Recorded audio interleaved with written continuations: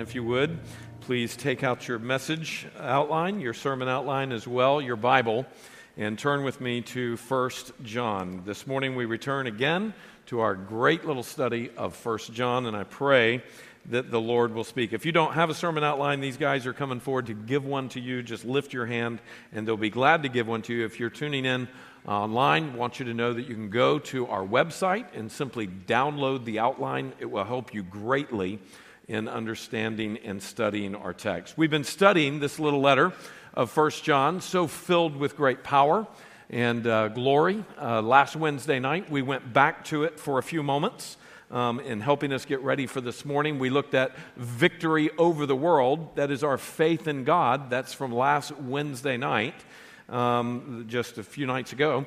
And this morning, we come to God's testimony of Jesus Christ, God's testimony of Jesus Christ, and we've entitled it Part 1, because this morning something very interesting is going to happen. This is the pre-sermon before the sermon. So we could either stay till 2 p.m. today and get the whole thing, or we can just do Part 1. I think that your body will appreciate that a little bit, and this will help us greatly to understand God's word in 1 John. I love to preach on who God really is and who Jesus is in being testified by God for his mission and his purpose for our salvation. I love to preach on this. And that is exactly what 1 John is about to help us really focus on. I love to see Jesus through the Scripture. Did you know that Jesus is in Genesis? Did you know that the Son of God is in Exodus and Leviticus and Numbers and Deuteronomy? Did you know that Jesus is all through the Bible and that God's witness of him, long before he would ever come to be born in Bethlehem, that Jesus is with part full of the Father and the Son and the Holy Spirit. This great Trinity is who we have come to worship. And this passage of Scripture helps us see that. I want us to notice here in 1 John, notice that we're in chapter 5. We're in chapter 5. If you have your Bible open, how many chapters are there in the little letter of 1 John? There's 5. So last Wednesday night was our first message in chapter 5. And so here we are in the final chapter of 1 John. And we're going to take a few messages over this passage. Wednesday night, we looked at verses 1 through 5. And then this morning, we're going to be looking at 6 through 12 and really the precursor to that so that we can understand 6 through 12 better. But let's look and see verses 1 through 5. Notice what it says there, and this is on the screen or in your Bible as you're looking on. 1 John chapter 5, verse 1. Everyone who believes that Jesus is the Christ has been born of God, and everyone who loves the Father loves whoever has been born of him. So if you love God, you're going to love other Christians. If you love God, you're going to love those who've been born of him. Look at verse 2. By this we know that we love the children of God, that's other Christians, when we love God and obey his commandments. And you see, that's a lot of his commandments have to do with loving not only God, but loving other Christians. Verse 3, for this is the love of God, that we keep his commandments. And his commandments are not burdensome. Can you say amen? That's good news. His commandments are not burdensome. Some people just look at the call of God, the instructions of God, the commandments of God, and we think these are too burdensome for me. But in the Old Testament it says these are not too burdensome for you. And in the New Testament it says these are not too burdensome for you. God knows what he's doing. Look what it says, and his commandments are not burdensome. Verse 4, for everyone who has been born of God overcomes the world. So there's the power to obey. If you've been born of God, look at verse 4, everyone who has been born of God overcomes the world. And this is the victory that has overcome the world, our faith. And it's not faith in itself. We're going to see it's faith in God. Look at verse 5. Who is it that overcomes the world except the one who believes that Jesus is the Son of God? And we come to verse 6. This is he who came by water and blood. So now he's starting to describe, and this is the testimony of God. We're going to look at this in detail even in the next message, but let's go ahead and start to let this text sink into our mind. It's very beautiful and it's very powerful. Look what it says in verse 6. This is he who came by water and blood, Jesus Christ. Not by the water only, but by the water and the blood. And the Spirit is the one who testifies, because the Spirit is truth. Verse 7. For there are three that testify, the Spirit and the water and the blood. And these three agree. And if we receive the testimony of men, the testimony of God is greater. For this is the testimony of God that he has borne concerning his Son. Verse 10, whoever believes in the Son of God has the testimony in himself. Whoever does not believe God has made him a liar, because he has not believed in the testimony that God has borne, or that God has given, concerning his Son. So I want you to see at the end of verse 10, it's talking about the fact that God bears testimony, or has borne testimony, has given testimony about who Jesus is, his Son. Look at verse 11. And this is the testimony, that God gave us eternal life, and this life is in his Son. Verse 12, let's read it out loud together. Whoever has the Son has life. Whoever does not have the Son of God does not have life. Could not be more clear. Verse 12. So this morning, we want to set it. We want to remember what verses 1 through 5 at the top said to us Wednesday. And if you missed that, I want to encourage you to go back and look at it. And if you missed that, I want to encourage you to start considering coming on Wednesday nights where we just study the Word, whether it's part of our Sunday series or other series that we do. It's a rich time. But we want to see what God is doing here in this text. You know, we talk about John writing it. John does write it, but John only writes, as any Old Testament or New Testament author writes, under the leadership of the Holy Spirit. So this is God's word to us through John, and we see this. Let's review from Wednesday. There's three main points here. I want you to see this. From Wednesday, this is what we saw. That John writes to clarify and affirm true faith in Jesus as essential to salvation. So all through this letter, he is clarifying salvation, and he's affirming it for us. And he's affirming those who believe in Jesus. Look at this on your outline. In every chapter, he presents important tests. Can you underline that? Important tests by which the reader can evaluate. And they're going to evaluate two things. They're going to evaluate their own faith. Fill that in. We need to evaluate our own faith. John is concerned that people truly look at their own faith and see whether or not they're in the truth. And letter B, the faith claims of others. Because there's many people who claim faith in Jesus, and John is helping us see how you can look at that and recognize that some who claim Christ really do know Christ, and their life shows it. And some who claim Christ clearly do not. And the reason he wants us to be able to do that is because some will come in and deceive the church. That was a problem 2,000 years ago when he wrote this letter, and it is a problem today. We can see that your own faith can be validated, and you are able to, under the grace and truth of God, to not be deceived by some people who claim to know God but do not. Notice the next section here. See the tests. We talked about these tests of salvation for yourself. Number one is the test of belief in Jesus as Messiah. Do you believe? Notice and remember with me that John's gospel was centered on belief, and this little letter, the First John letter, is centered on belief in Jesus as Messiah.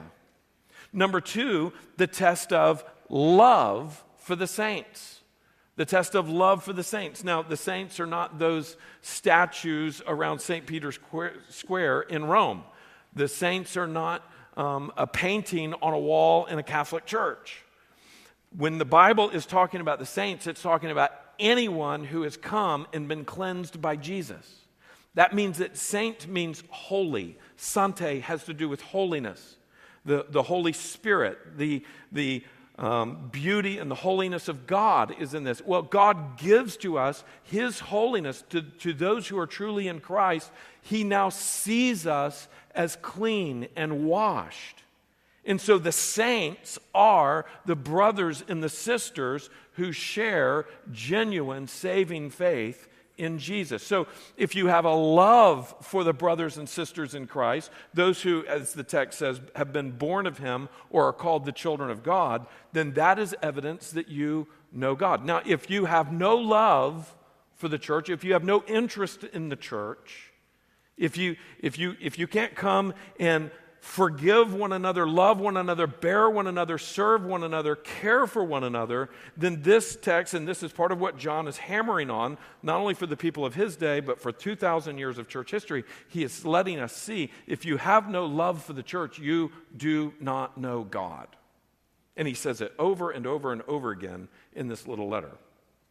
Notice number 3, the test of love for God. There is the test of love for God. Do you love God? We see this in verse 2. By this we come to know that we love the children of God when we love God and obey His commandments. So this is about loving God. And number 4, this is about obeying God, the test of obedience. Do you do what Jesus said to do? Do you follow Him? Jesus said, if you love me, you will keep my commandments. If you love me, you will do what I say. There's some people that say, well, I like to go to church, it makes me feel good, but when it comes down to it, I'm really going to live my life the way I want to live my life. My morality is going to be what I want to do. My morality is not going to ultimately be affected by what God has said is right or wrong. I'm going to watch what I want to watch. I'm going to be with who I want to be with in the way that I want to be with them. And it doesn't really matter what God's Word says. That's what I'm going to do. But I do like going to church and feeling better about myself. Now, the Bible is saying if that is your attitude, you don't know God. Notice here with me that there's a beautiful affirmation for those who do know God. And we see this in the verses 1 through 5. It's the affirmation that's given that the affirmation is given that true believers are overcomers. And they're overcomers. This is not just in their own strength, but far more we see the faith in the Lord Jesus Christ is what causes us to overcome the sinfulness of the world. We looked at Wednesday night that the verb form is nikeo, which means overcomer. Nikeo, overcomer. That's a Greek word. And in fact, think Nike. Fill that in. Nike. That's where the word Nike comes from. The goddess of what? Victory. There you see it. It's the same idea. And we saw Wednesday night that the world around them in John's day, the only people who would be truly victorious are the gods. And not the people. The only ones who could truly be victorious were the gods. And we would see Nike with Apollos and Zeus, and that they would be the only ones who would be victorious. But here, John is blowing the lid off that and saying, are you kidding me? We are overcomers. We are the ones who are victorious over this world in Jesus Christ, the one true God. Not through the mythology of the Greeks or the mythology of the Romans. You see, there's a powerful statement in here that the real victory over sin, the real victory over the hardness of the world, the real victory over the pain and the sorrow and the sickness and the death of the world is found in Jesus Christ. That is, what overcomes the world is faith. So notice here with me, the ultimate victory is not found in faith itself, but faith in God. And that's where John is going through all of these verses. that it's through faith in God. By faith, we are loosed, transformed, and empowered by the Holy Spirit. No longer does sin hold us in bondage. We are loosed from that. You don't have to live in sin. You don't have to live in the life of sin. Jesus died so that you can overcome your profanity problem. He died so that you can overcome your hatred problem. He died so that you can overcome all of the things that hold you in bondage, the vice sins of your life, and he transforms us and empowers us by his Spirit. And there's several passages there. We looked at them Wednesday night. They are the pictures of what true overcoming and true victory is, all found in Jesus. Now, that is the backdrop for verses 6 through 12. So it's all pointing again to those tests of trusting in Jesus and seeing that he is the victorious one. And then we come, verses 6 through 12, to this beautiful testimony. And at first it can be confusing. What is he talking about here with water and blood and spirit? What is this? These three agree, it says in verse 8. What does this mean? That's what we're going to dive into. But what we see down in verse 11 and 12 helps us see what this is all about. Remember with me verse 11. Look what it says in verse 11. And this is the what? This is the testimony that God gave us eternal life. And this life is in his Son. So God is making testimony. God is serving as a witness. Listen to this. God is presenting to you a case about himself. God wants you to know him. He wants you to know who he really is in all of his glory. He wants you to know who he is in the Trinity, Father, Son, and Spirit. He wants you to know his grand plan. God is presenting to you a case for who he is. Now, John is just the one who would write it down under his inspiration. But I want you to see something very, very exciting this morning as we do look at this. Notice this. The correct view, fill this in, a correct view of who Jesus is essential to salvation. Fill that in. A correct view of who Jesus is essential to salvation. Now, do you have your Bible open to 1 John? I want you to notice here with me. Look in 1 John. Go back over there almost to the Revelation. If you're in the Gospel of John, you're in the wrong place. It needs to have a 1 in front of John. In my Bible, it's 1021. Yours Bible is probably different. But notice here with me, at the end there, I want you to notice this list of verses that are out here. This is talking about who Jesus is essential to our salvation. Look at verses 1 through 4. Look what it says. 1 John chapter 1, verses 1 through 4. This was from the beginning, which we have heard, which we have seen with our eyes, which we looked upon and have touched with our hands concerning the word of life. The life was made manifest. We just sang that. The life was made visible is the idea in verse 2. And we have seen it and testify to it and proclaim to you the eternal life, which was from where?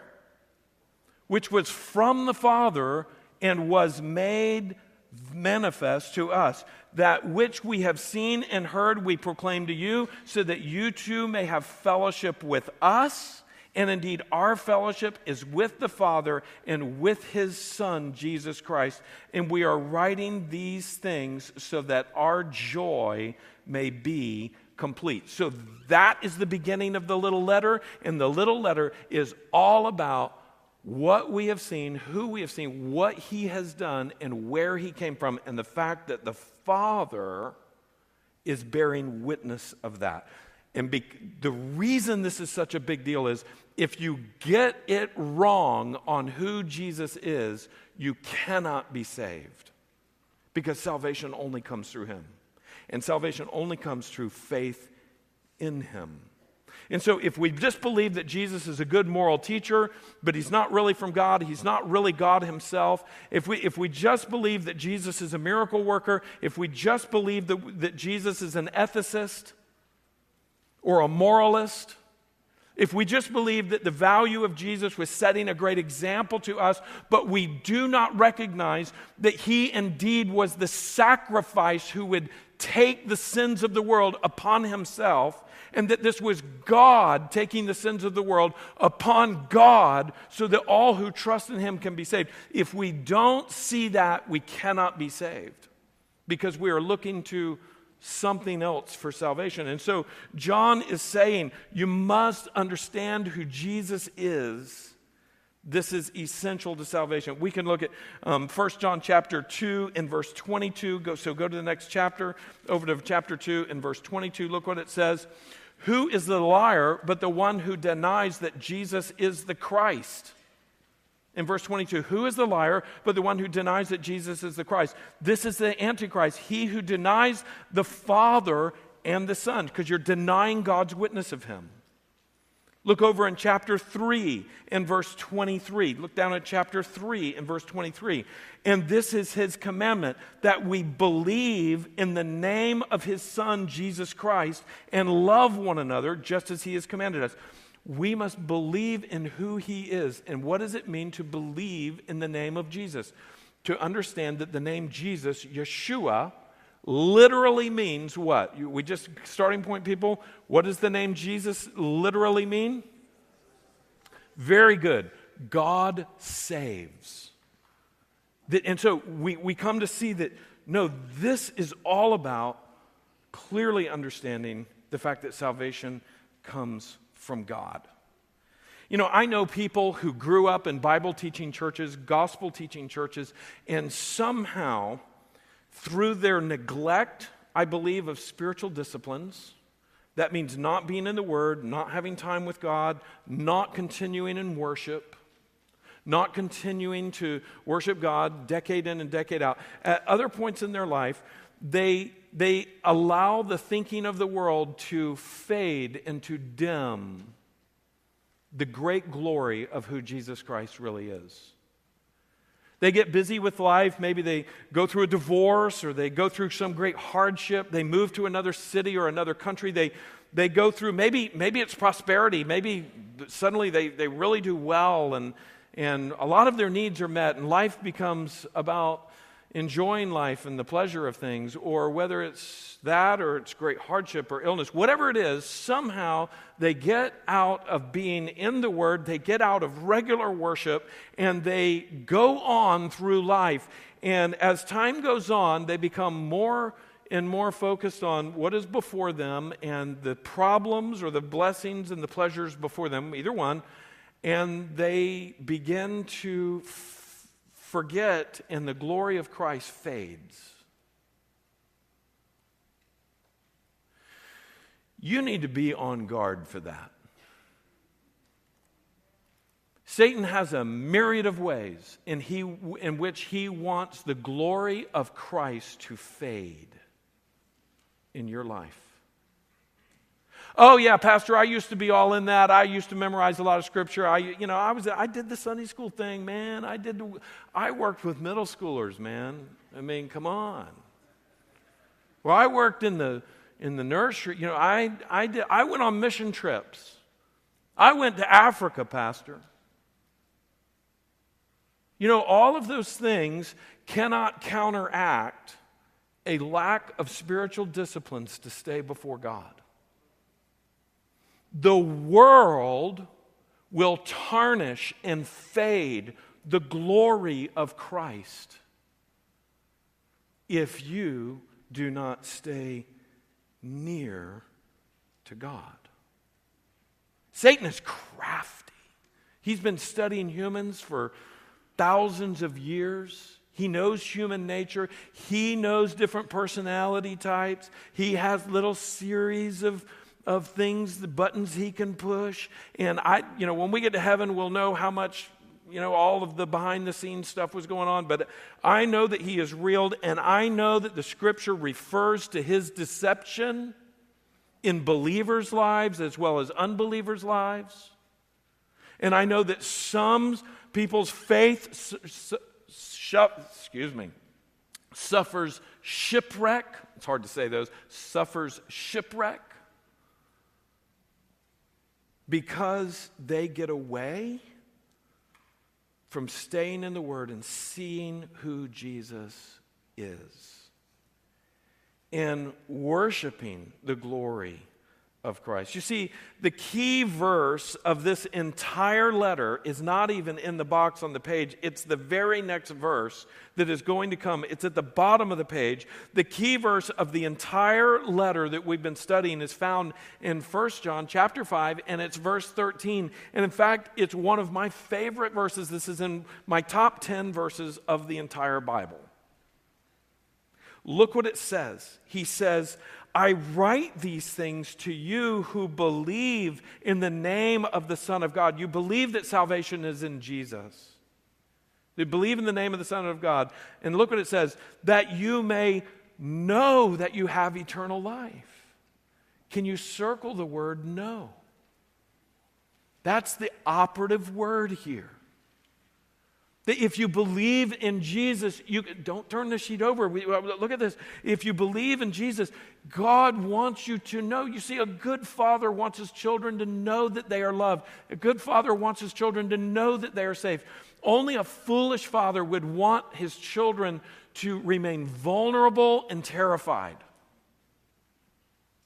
A foolish, manipulative, horrible father would want his children to feel threatened. A good and righteous father wants his children to know that they are safe. And this is the beauty of our Heavenly Father. Look what it says. He says, I write these things to you who believe in the name of the Son of God, that you may know that you have eternal life. And he wants you to stay in that knowing, to stay in that assurance, to enjoy that forever. Well, how does God cause all of this to come? Well, God testifies to who Jesus is, and that's very important because Jesus is your only hope of salvation and security and joy and hope. Turn the page over. I want us to see this, and I think that this morning it's possible that some of you have heard this concept that we're about to look at right now in these passages, but you've never seen it before. And the reason I've gone ahead and included these passages actually on the page is because I want your optical receptors, I want your eyeballs to see these. And I want you to see them. I want it to register in your brain that this really is what God is doing throughout the Bible. Throughout the Bible, we see notice the top there, God's testimony or his witness of who Jesus is throughout the Bible. You see, fill it in. Jesus is the focal point of, fill it in, redemptive history. Jesus is where that focuses. It's not just a nebulous God. It's not just a nebulous concept of mercy or grace. It is all found in a person. The focal point of redemptive history is found in Jesus Christ. This is God's plan of redemption. And notice this, the next one. The Father repeatedly testifies that Jesus is Messiah.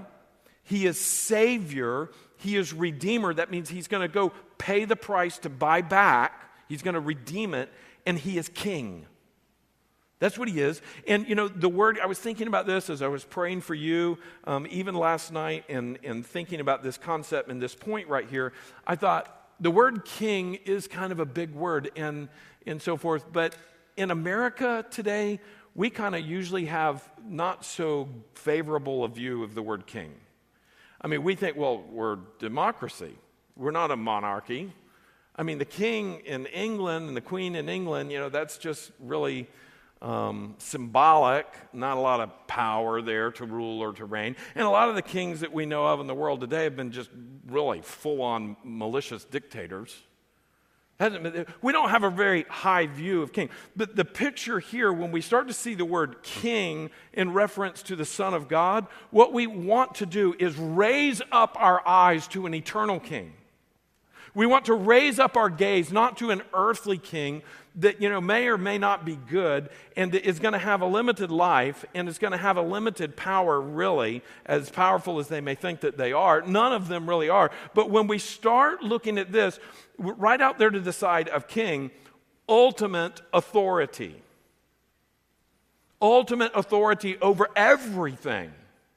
Not just over people and controlling people, but this is ultimate authority over physics. This is ultimate authority over biology. This is ultimate authority, listen to this, over time.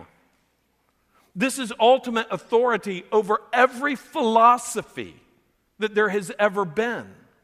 This is the King of all things. And so don't let our little earthly view of kings slow us down when it comes to raising up our eyes to see the kingship of the second person of the Trinity. Well, the Father is repeatedly testifying to this kingship in Jesus. And it even starts in Genesis 1. We see the presence of the Trinity there. But notice here in Genesis 3, what happens in Genesis 1 and 2? Help me out. Everybody kind of look up here for just a minute. What happens in Genesis 1 and 2? Eduardo, say it real loud. Creation. What happens in Genesis 3? So very quickly we get to the disaster.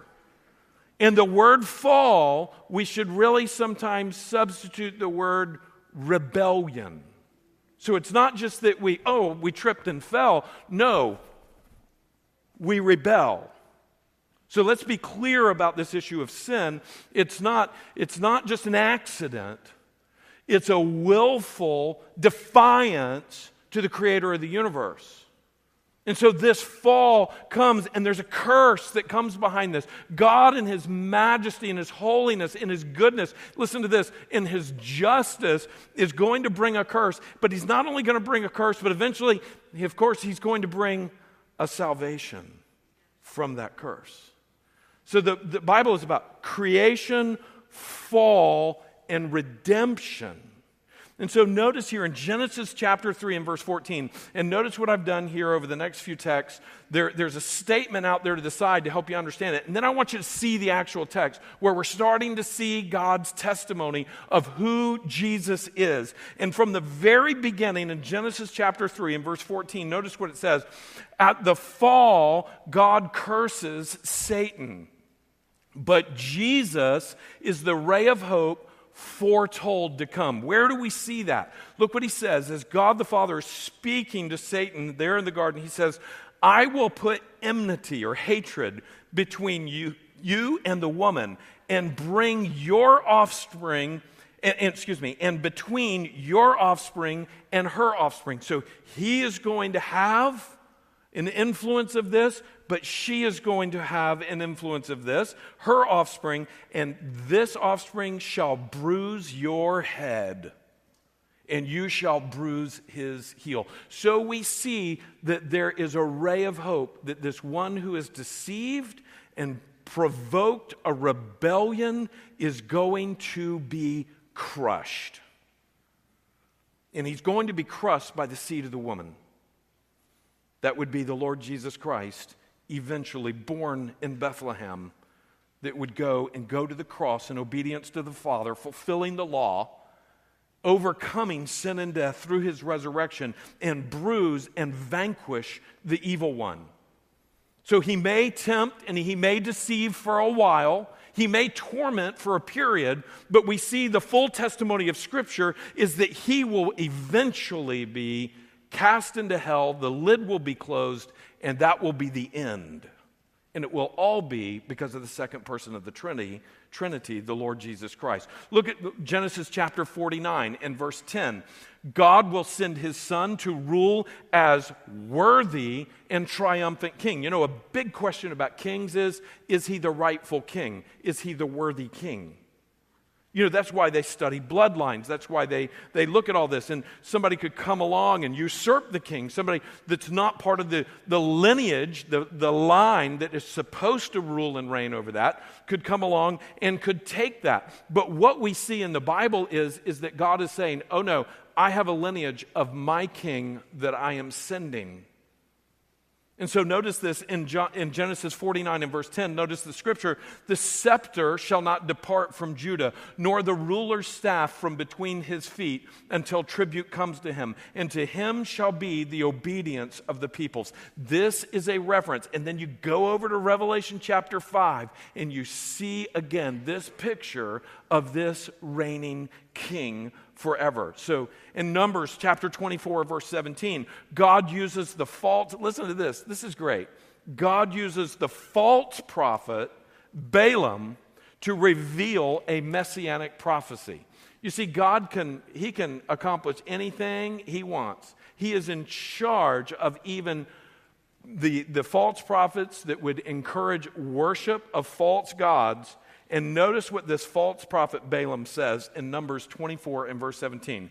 I see him, but not now. I behold him, but not near. A star, underline it, will come. A star will come out of Jacob. You see, that's the proper line. A scepter will rise out of Israel. He will crush the foreheads of Moab and the skulls of all the people of Sheth. These are the God haters.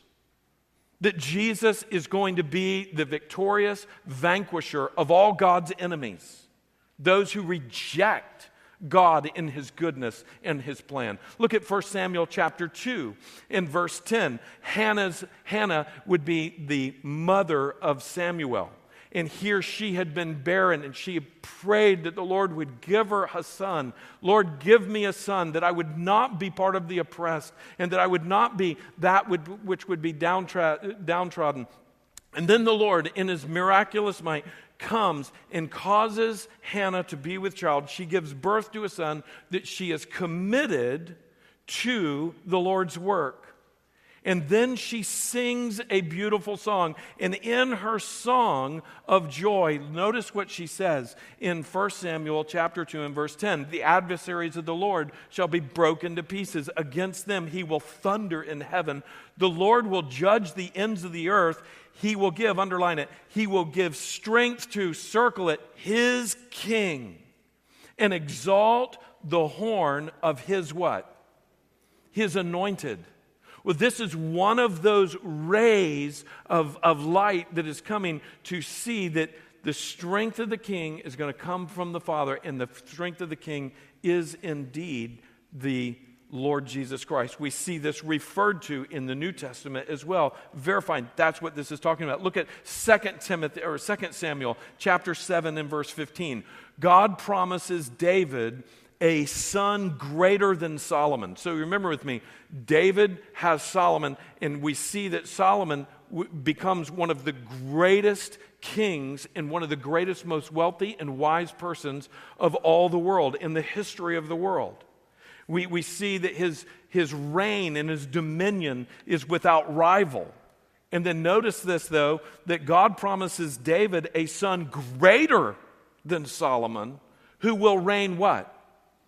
Eternally. Look in verse 12. When your days are fulfilled and you lie down with your fathers, I will raise up your offspring after you, who shall come from your body, and I will establish his kingdom. He will build a house for my name, and I will establish the throne of his kingdom. Here it is, circle it, forever. Now there's no king that reigns and leads forever other than the eternal King of Jesus. And we see that, again, this is pointed to in a veiled way that later is unveiled, that we see throughout the Scripture. And by the way, there are many, many texts like this throughout the Bible that keep pointing to God's witness of a coming king, a coming Messiah king. I mean, how many kings do you know that come and lay down their life? I mean, most kings protect their life. Here's a king who's a Messiah king. He's a king who comes and lays down his life for his people. You see, God's way of doing things is totally opposite of the world's way. And then in Psalm chapter 2, or Psalm 2, it's the entire song of Psalm, when we look at this, This is one of the most beautiful Psalms. Just put a big circle around just that Psalm 2 part there. I want you to note that. Psalm 1 is beautiful, the contrast between the righteous and the wicked. But Psalm 2, right there at the beginning of the hymn book of the Bible, we see this glorious psalm that is all pointing to Jesus, the Messiah. So look what it says after Psalm 2 there. God declares the great judgment and hope of the coming Messiah King. And boy, I wish we had time to read the whole psalm. You ought to do that this afternoon. There's several places where it refers to the Lord Jesus most pointedly. That's very obvious. But notice in verse 2, the kings of the earth will set themselves and the rulers take counsel together against the Lord and against who? His anointed. That's what Christ means, anointed one. So this is against the Lord and his anointed. This is the Messiah. The world is going to fight against the Messiah. Look at verse 6. As for me, I have set my king on Zion. This is God speaking. As for me, I've set my king on Zion, my holy hill. I will tell of the decree.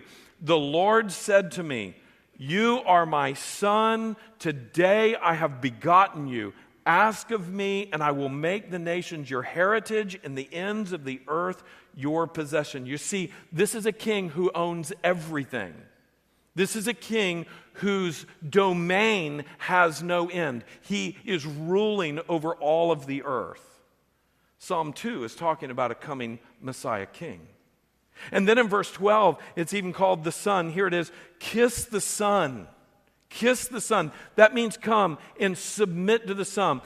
The idea of a king is that if you were there, you've heard this before, you've seen this before in different movies, different ideas, that the king would have a ring of authority. And this is where you see people coming and kissing the ring of the Pope as a king, as a reigning king, really. But that would happen throughout antiquity, that there would be a ring of authority, and people would come before the king, and they would bow down, and they would pay homage. They would bow down and kiss the ring of the Pope, or kiss the Son. Is that not what even the ultimate betrayal of Judas was about before Jesus? That he would come to kiss him, to formally show a surrender to him and perhaps an affection. It wasn't about affection and being nice, warm fuzzies as it was recognizing the authority. And that's what Judas was doing when he was identifying Jesus to the people that were there to arrest him.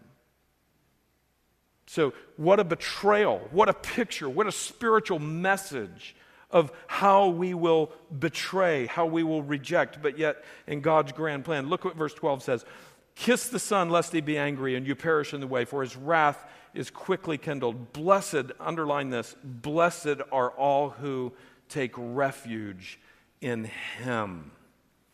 So it's not only about his great power and judgment, but it's also about his hope in those who take refuge in him. And as we read on the other side of the page, where I said it doesn't get any clearer than that, there is the stark difference between those who will recognize him as Lord and those who will not.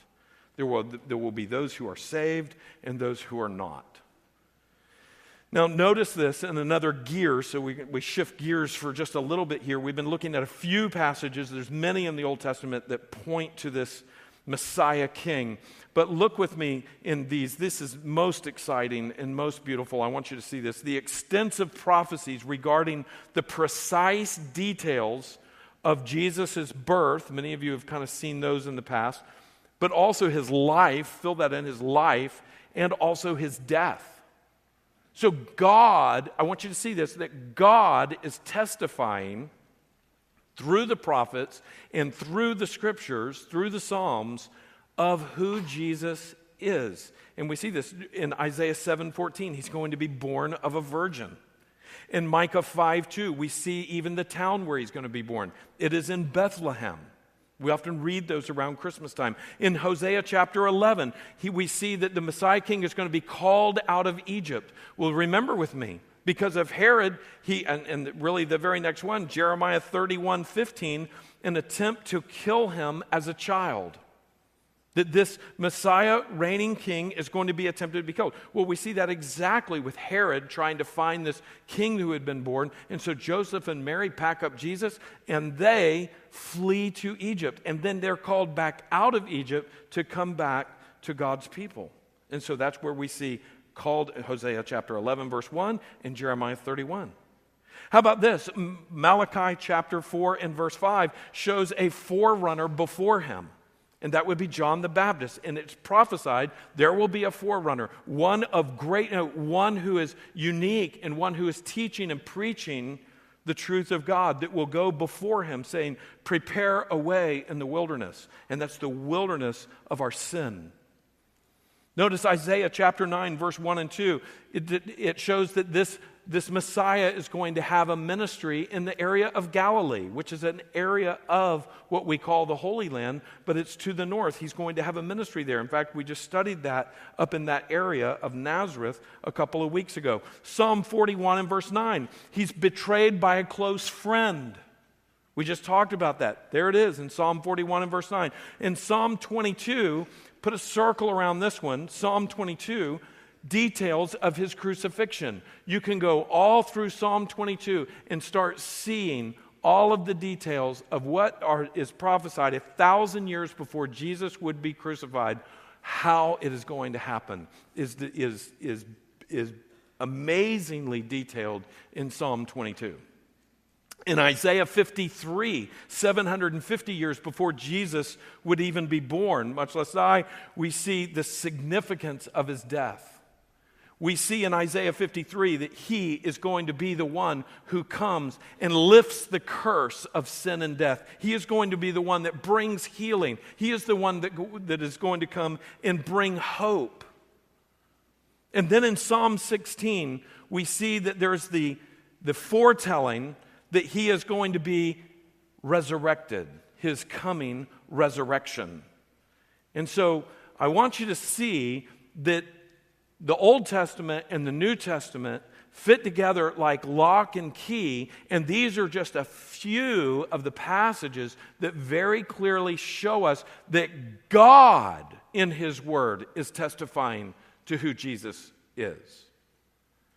And you know, it was the wise men. I love the idea that as we study at Christmas time so often, the wise men said, We've read in the scriptures, in the writings, the foretelling of his coming, and we've seen his star in the east, and we've come to worship him. You see, they were looking. Number one, they knew what the word said in order to what to look for. And number two, when it said it and they saw it, they came.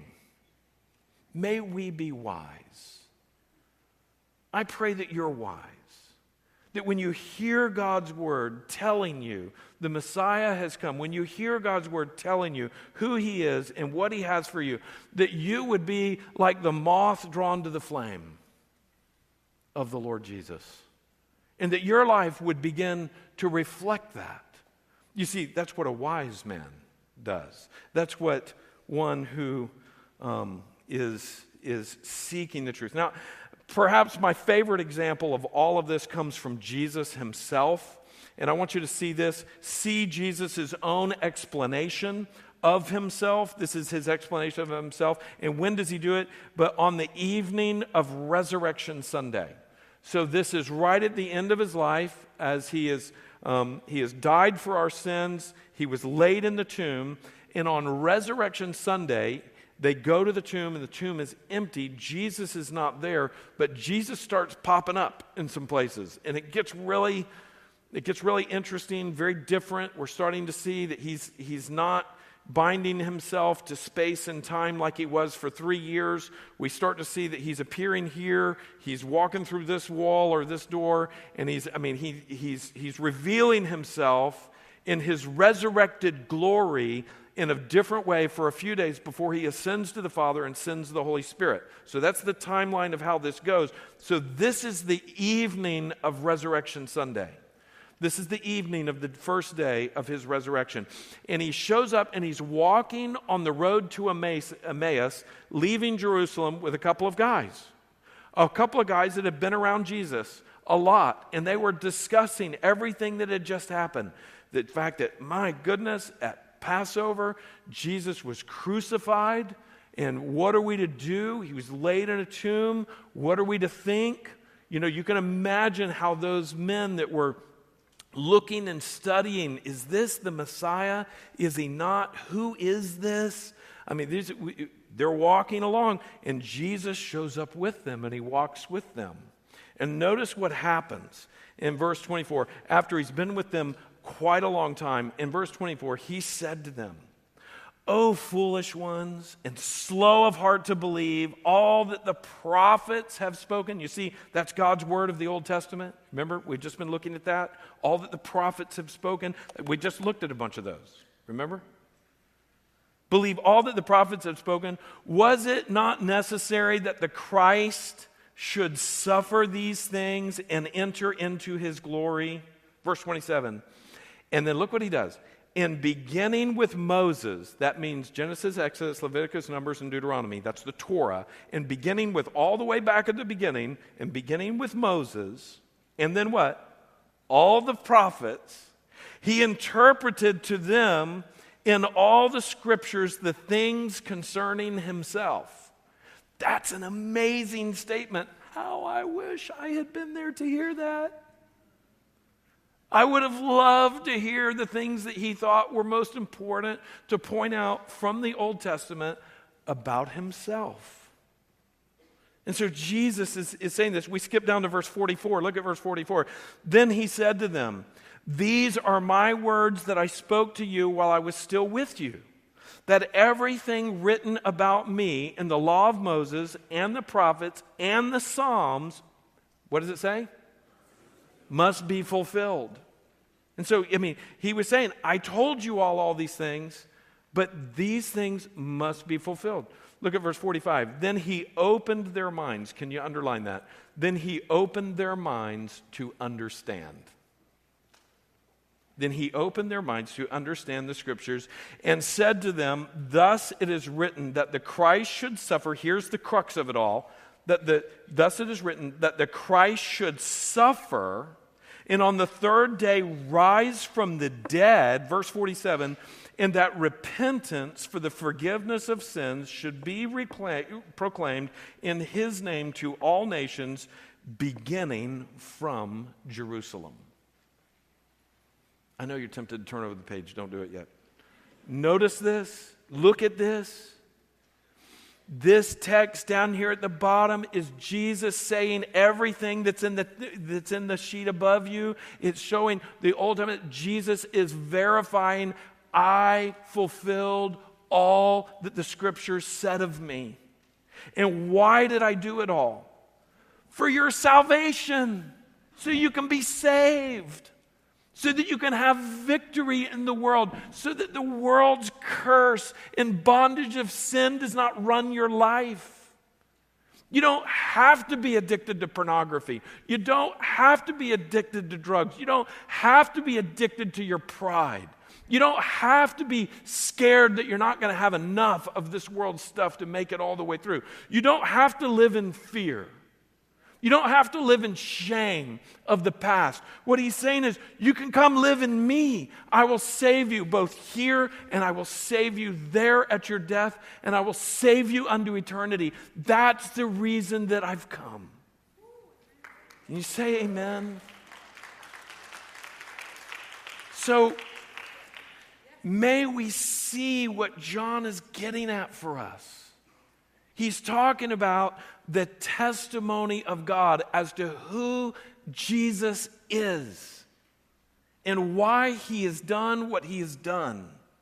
And that we would have confidence in nothing else except him. That's the proper worship. That's what it means to really see. It's that whole picture of what we've just sung last week with nothing in my hand I bring, but only to the cross I cling. The cross is my only hope. The fact that the second person of the Trinity would leave the halls of heaven and come and lay down his life and say, this is what love looks like.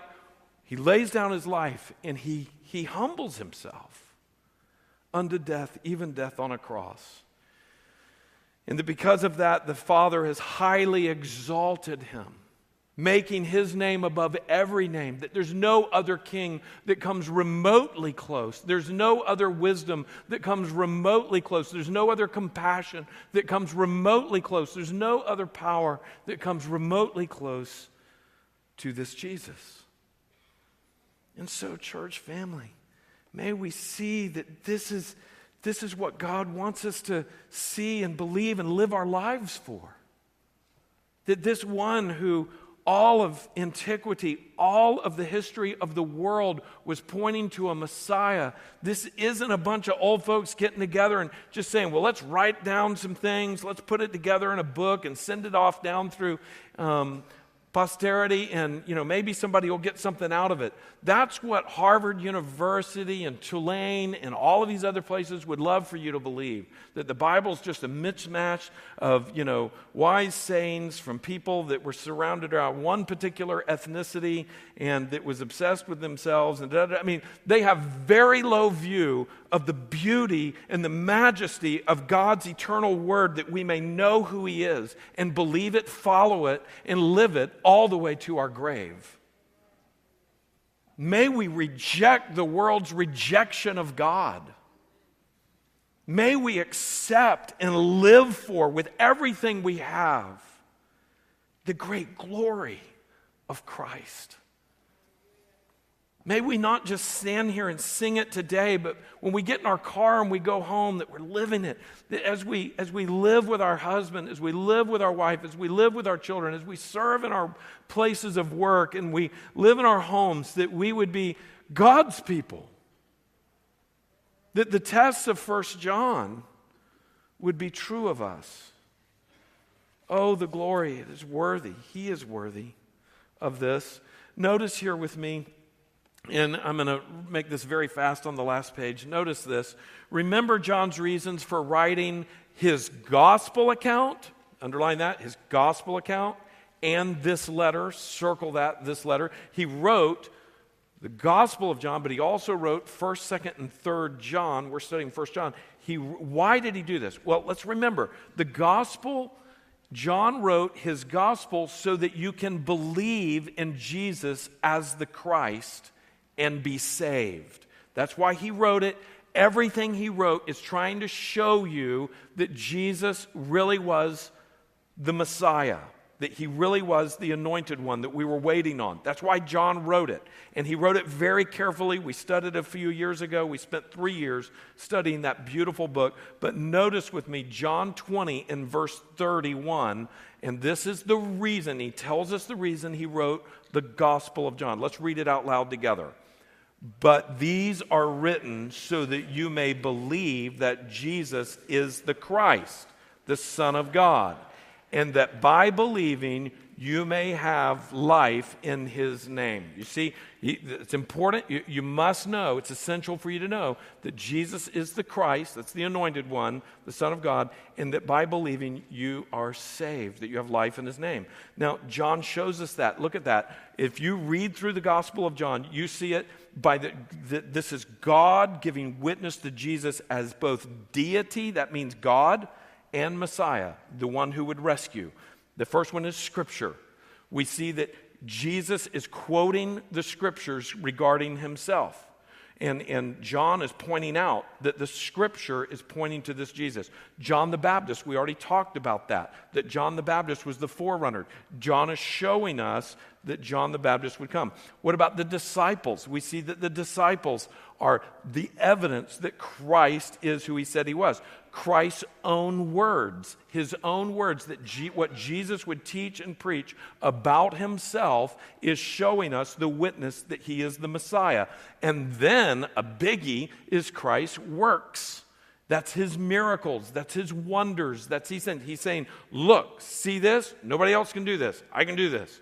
And he tells a lame man to walk. He tells a dead man to rise. He tells a woman who is, by the mere touch of his garment.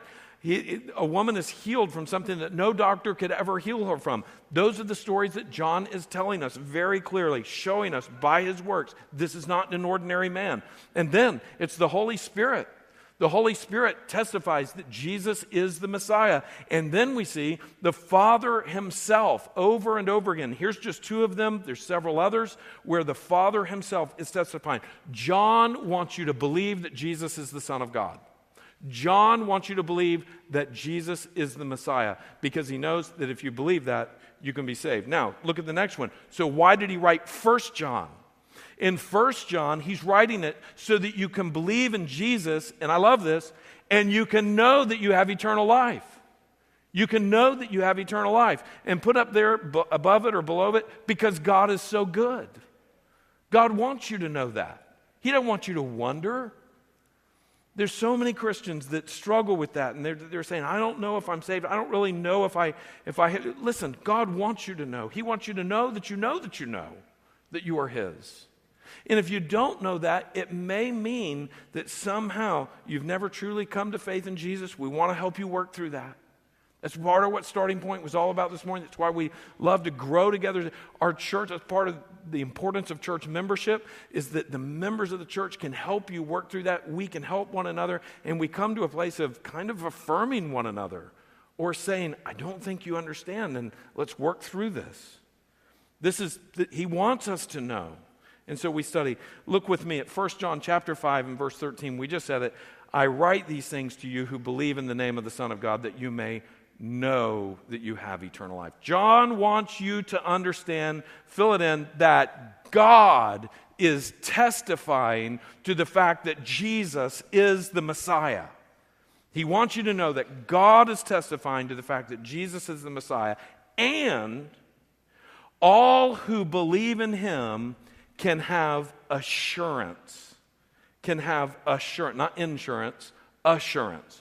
Can have assurance of eternal life. You can be assured that God has saved you, and he saved you forever. That's why he's writing these things.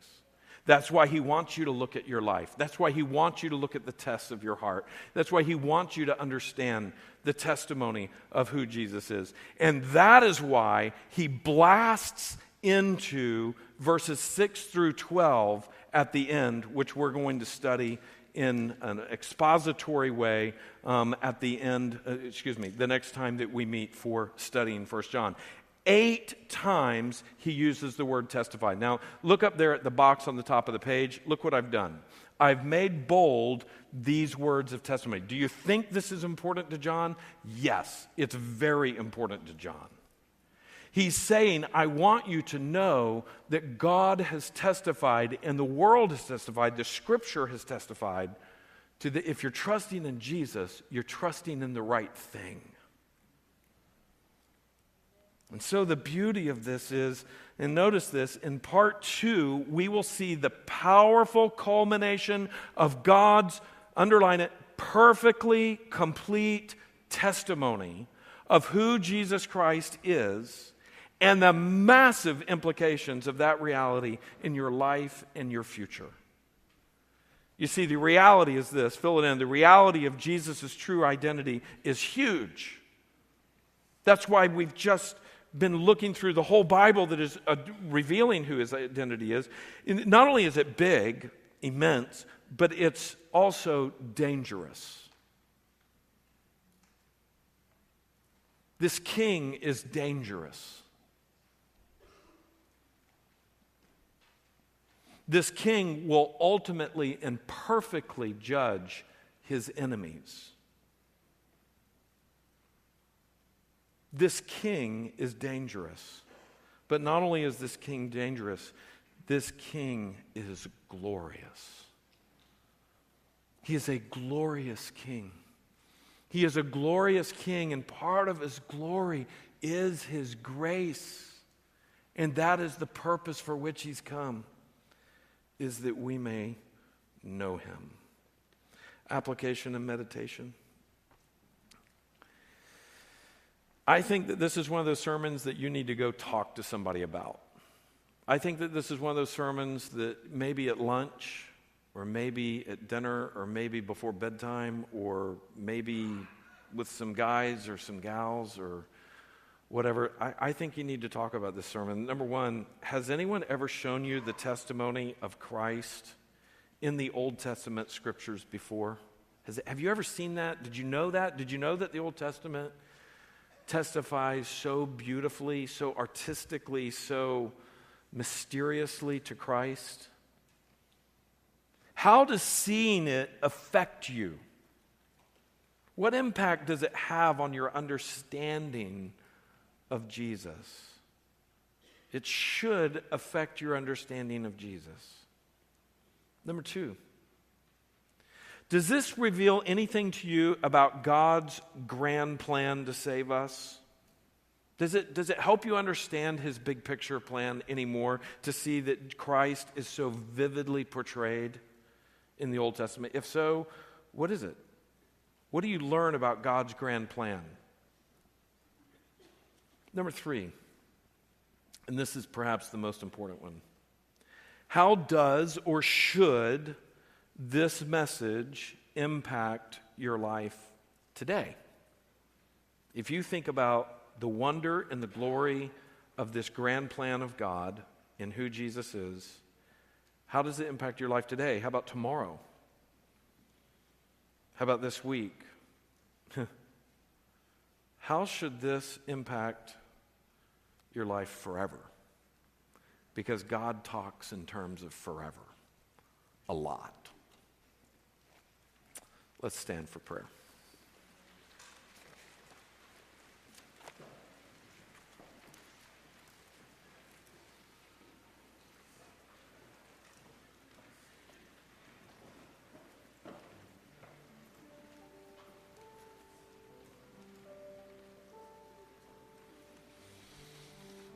I want everybody to stand up and settle down. Please don't go home right now. Please don't leave. Stay right here. We're going to sing a beautiful hymn that will help water this in. Let's pray together. Father, I pray that these glorious words that we have looked at today in your eternal words would find their mark in our hearts. Lord, I pray that we would see who you are and see that you deserve, Lord, our trust. Lord, some of us have been afraid of things in our lives. Lord, some of us have been convicted that we're being selfish about things in our time or our family or our entertainment or other things. We're sometimes afraid of what you're going to take away from us if we really trust in you. Lord, I pray that this morning that we would see what we need more than anything else is just see you for who you are. The King from eternity past that would leave the halls of heaven to come and rescue us and lay down his life that we might live. Lord, I pray that the message of your word this morning would overwhelm our worldliness. I pray that it would overwhelm our sinfulness. That your grace seen here would make us just want to obey in everything. There would be nothing that we would not put on the altar. There'd be no fear that we would hold on to, that we would just say, that's it. I'm going to trust God with this. I'm going to give this to God. If he would plan through the ages to come save me, he can take care of this problem. He can heal this hurt. If he can plan to raise me from the dead for eternity, he can heal my heart. Lord, may we be a people who say, Lord, take this world, but just give me Jesus above everything else. Father, I pray that you would help us to do that in the wonderful and blessed name of your Son.